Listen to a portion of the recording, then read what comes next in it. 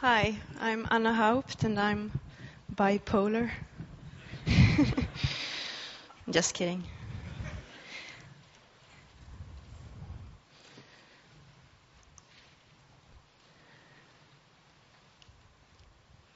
I'm gonna start by showing you a short movie.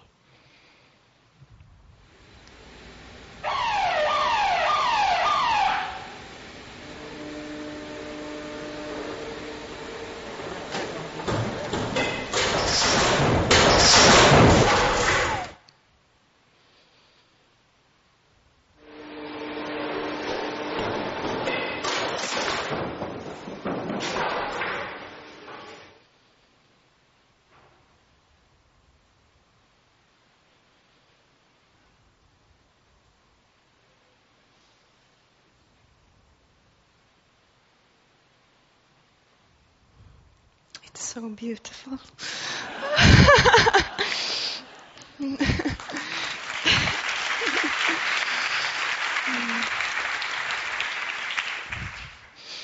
This started for me and my co-founder Therese Alstin in 2005 as a master thesis in industrial design.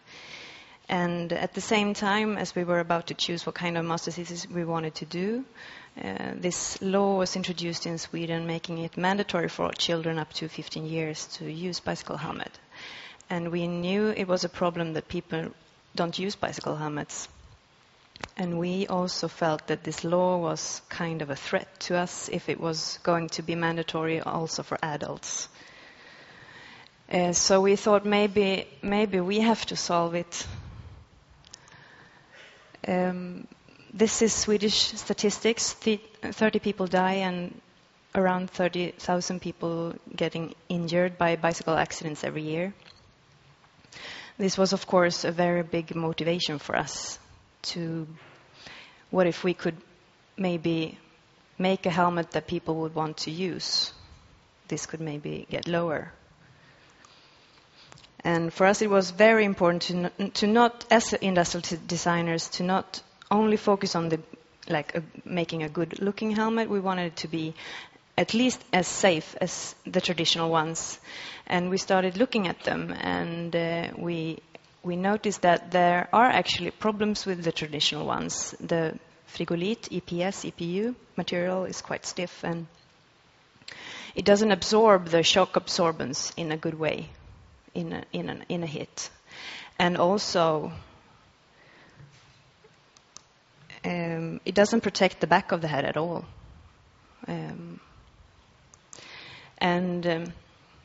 We thought they looked kind of similar, all of them. And they looked sporty. Is bicycling a sport? No. For most people, it isn't a sport. And the helmet shouldn't look like a sport equipment either, if that's the case. It should fit a suit or jeans or a skirt. But the first thing we did, we made a questionnaire because we wanted to know if people thought the same as we did about the traditional ones.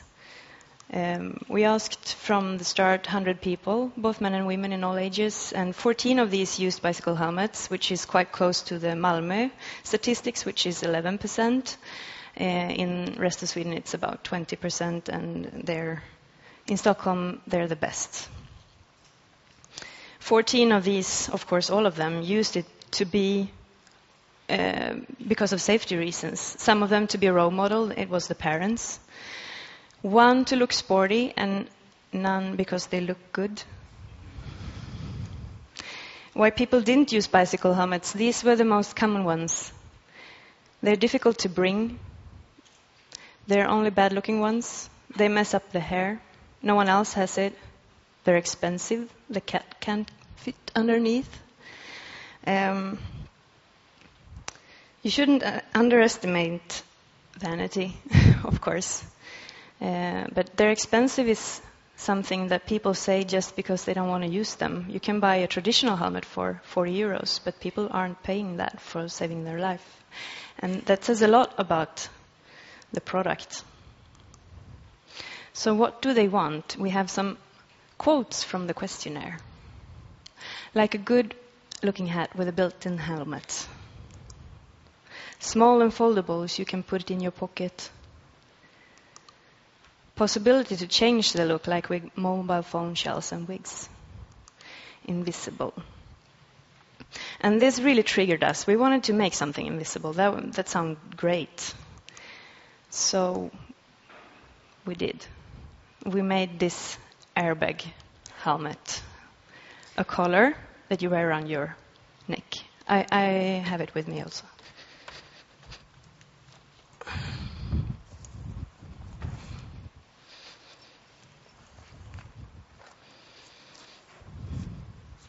Looks like this. This is a dummy.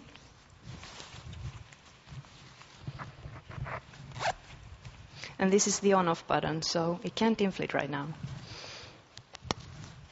But then you hear this diddle-it, and it starts to lid, and then you know it's on. And then it's off again. And you have these shells in different colors and styles that you can change to match your clothes, to match different climates. In Japan, they want these shells with a cooling system inside, which we are looking into right now, because it's really hot there in the summers. And it's almost, I think maybe some of these models are here today.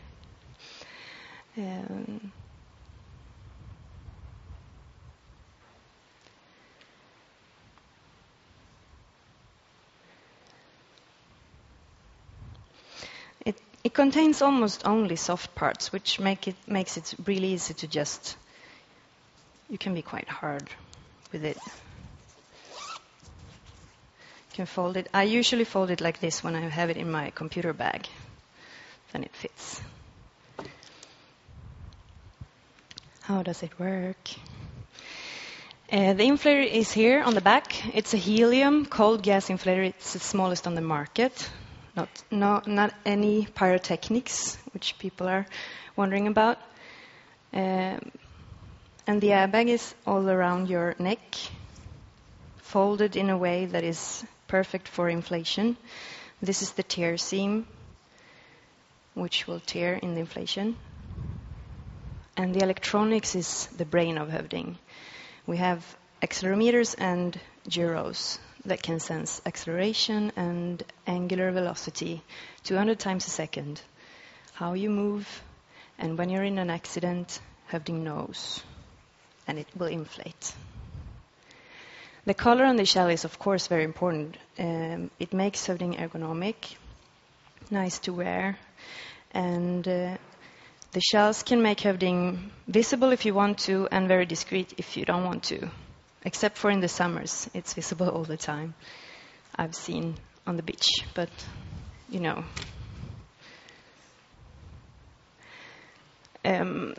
When we made the master thesis, we had the idea. We had like prototypes of this. We went to a big Swedish airbag company, and we thought they could help us with the rest, just fix it for us, like buy the idea really expensive, and that's it. But they told us that the airbag system itself is quite close to what you use in cars, but the algorithm, the actual dividing between normal cycling and accidents has no one ever done before, because how it works in cars is much easier. You have the chassis around the person that protects you and that feels the acceleration in an accident, the hit. Here, you yourself is the chassis that will feel the abnormal movement in an accident. And they couldn't help us with that. So we had to go to Lund University and to the mathematician department, and they helped us to find the best mathematicians they ever had studying there, and we employed them. And then we started to do everything ourselves, the research, from the start, making thousands of crash tests, all known accidents that we know of and the professors know of. both with crash test dummies, but also with real people. That's really important because a real person doesn't move the same as crash test dummies, because crash test dummies don't move. So we could only use them for deadly accidents when they get hit by a car. The rest of the accidents we had to do with real people. And then after almost 6 years of research, we were finally almost done. So we launched it, and we launched also our website the same day in Swedish. And we could never have imagined the speed of media, how it works today. It was starting in Sweden. We were hoping to sit in a Swedish morning sofa, like TV4, which we did the next day. But they phoned us from Discovery Channel Canada just a few hours after our launch. And then they started phoning us from Japan, from the States, from China. It was crazy. I was looking at the YouTube movie, which I showed you in the beginning, and it was like 3,000 hits from the beginning, and I thought, this can't be only my parents. And then, 300,000 views. You get like goosebumps. It's incredible. And then, maybe a week after this, there was an Indian man phoning me, and he was very gentle and polite, and he told me that he had been studying in Harvard or something, really nice. And he wanted to help us with the Indian distribution. And after a while, he had been going on, he asked, sorry, who am I speaking to at the company? Anna Haupt, one of the founders. And it was completely quiet. The Anna Haupt?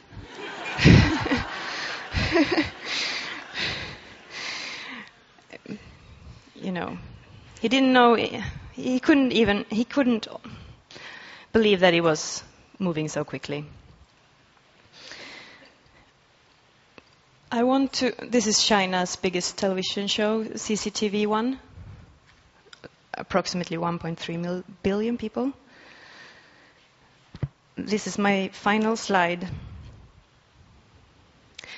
We've met many great people, but we've also met people that aren't that great. They call themselves realists. And sometimes we choose to tell about some meetings that we've had through this development time, but it's scary because people tend to don't believe us, because the stories are too cruel, and the people we meet are too conservative. You don't even believe that it could really be true. Some people said to us that what you're trying to do is impossible. And they sit there with their big bellies, leaning back. And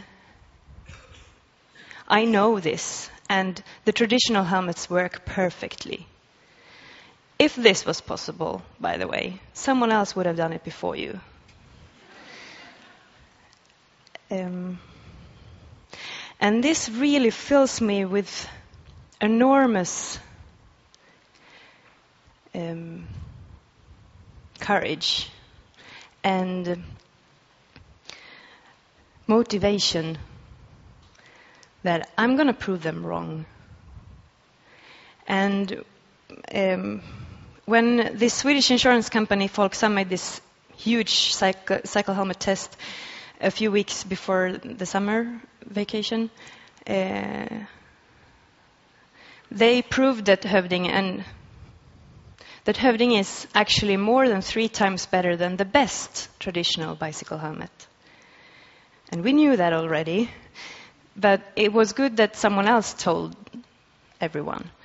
And it's better because the shock absorbance, of course, in an airbag is so much softer to your head than this frigolit EPS could ever be. And it protects larger parts of your head as well, and it can handle multiple hits from in the same accident, which traditional helmets can't do either. And sometimes I really would want to meet them again, but I'm not sure it's pretty smart. I want to end with this mail that we got. Dear Hövding, I'm very glad to send you back my used collar. On the 29th of February, I was knocked down by an opening door from a taxi that was waiting in line on a crosslight. I was thrown off my bike immediately, and there was no chance to even take the brakes. If I hadn't worn my invisible helmet, I'd smashed my head on the concrete and on a metal cycle stand. I might have gotten worse injuries than just a sore back. Thank you. This great invention saved my life. From Berlin. Thank you.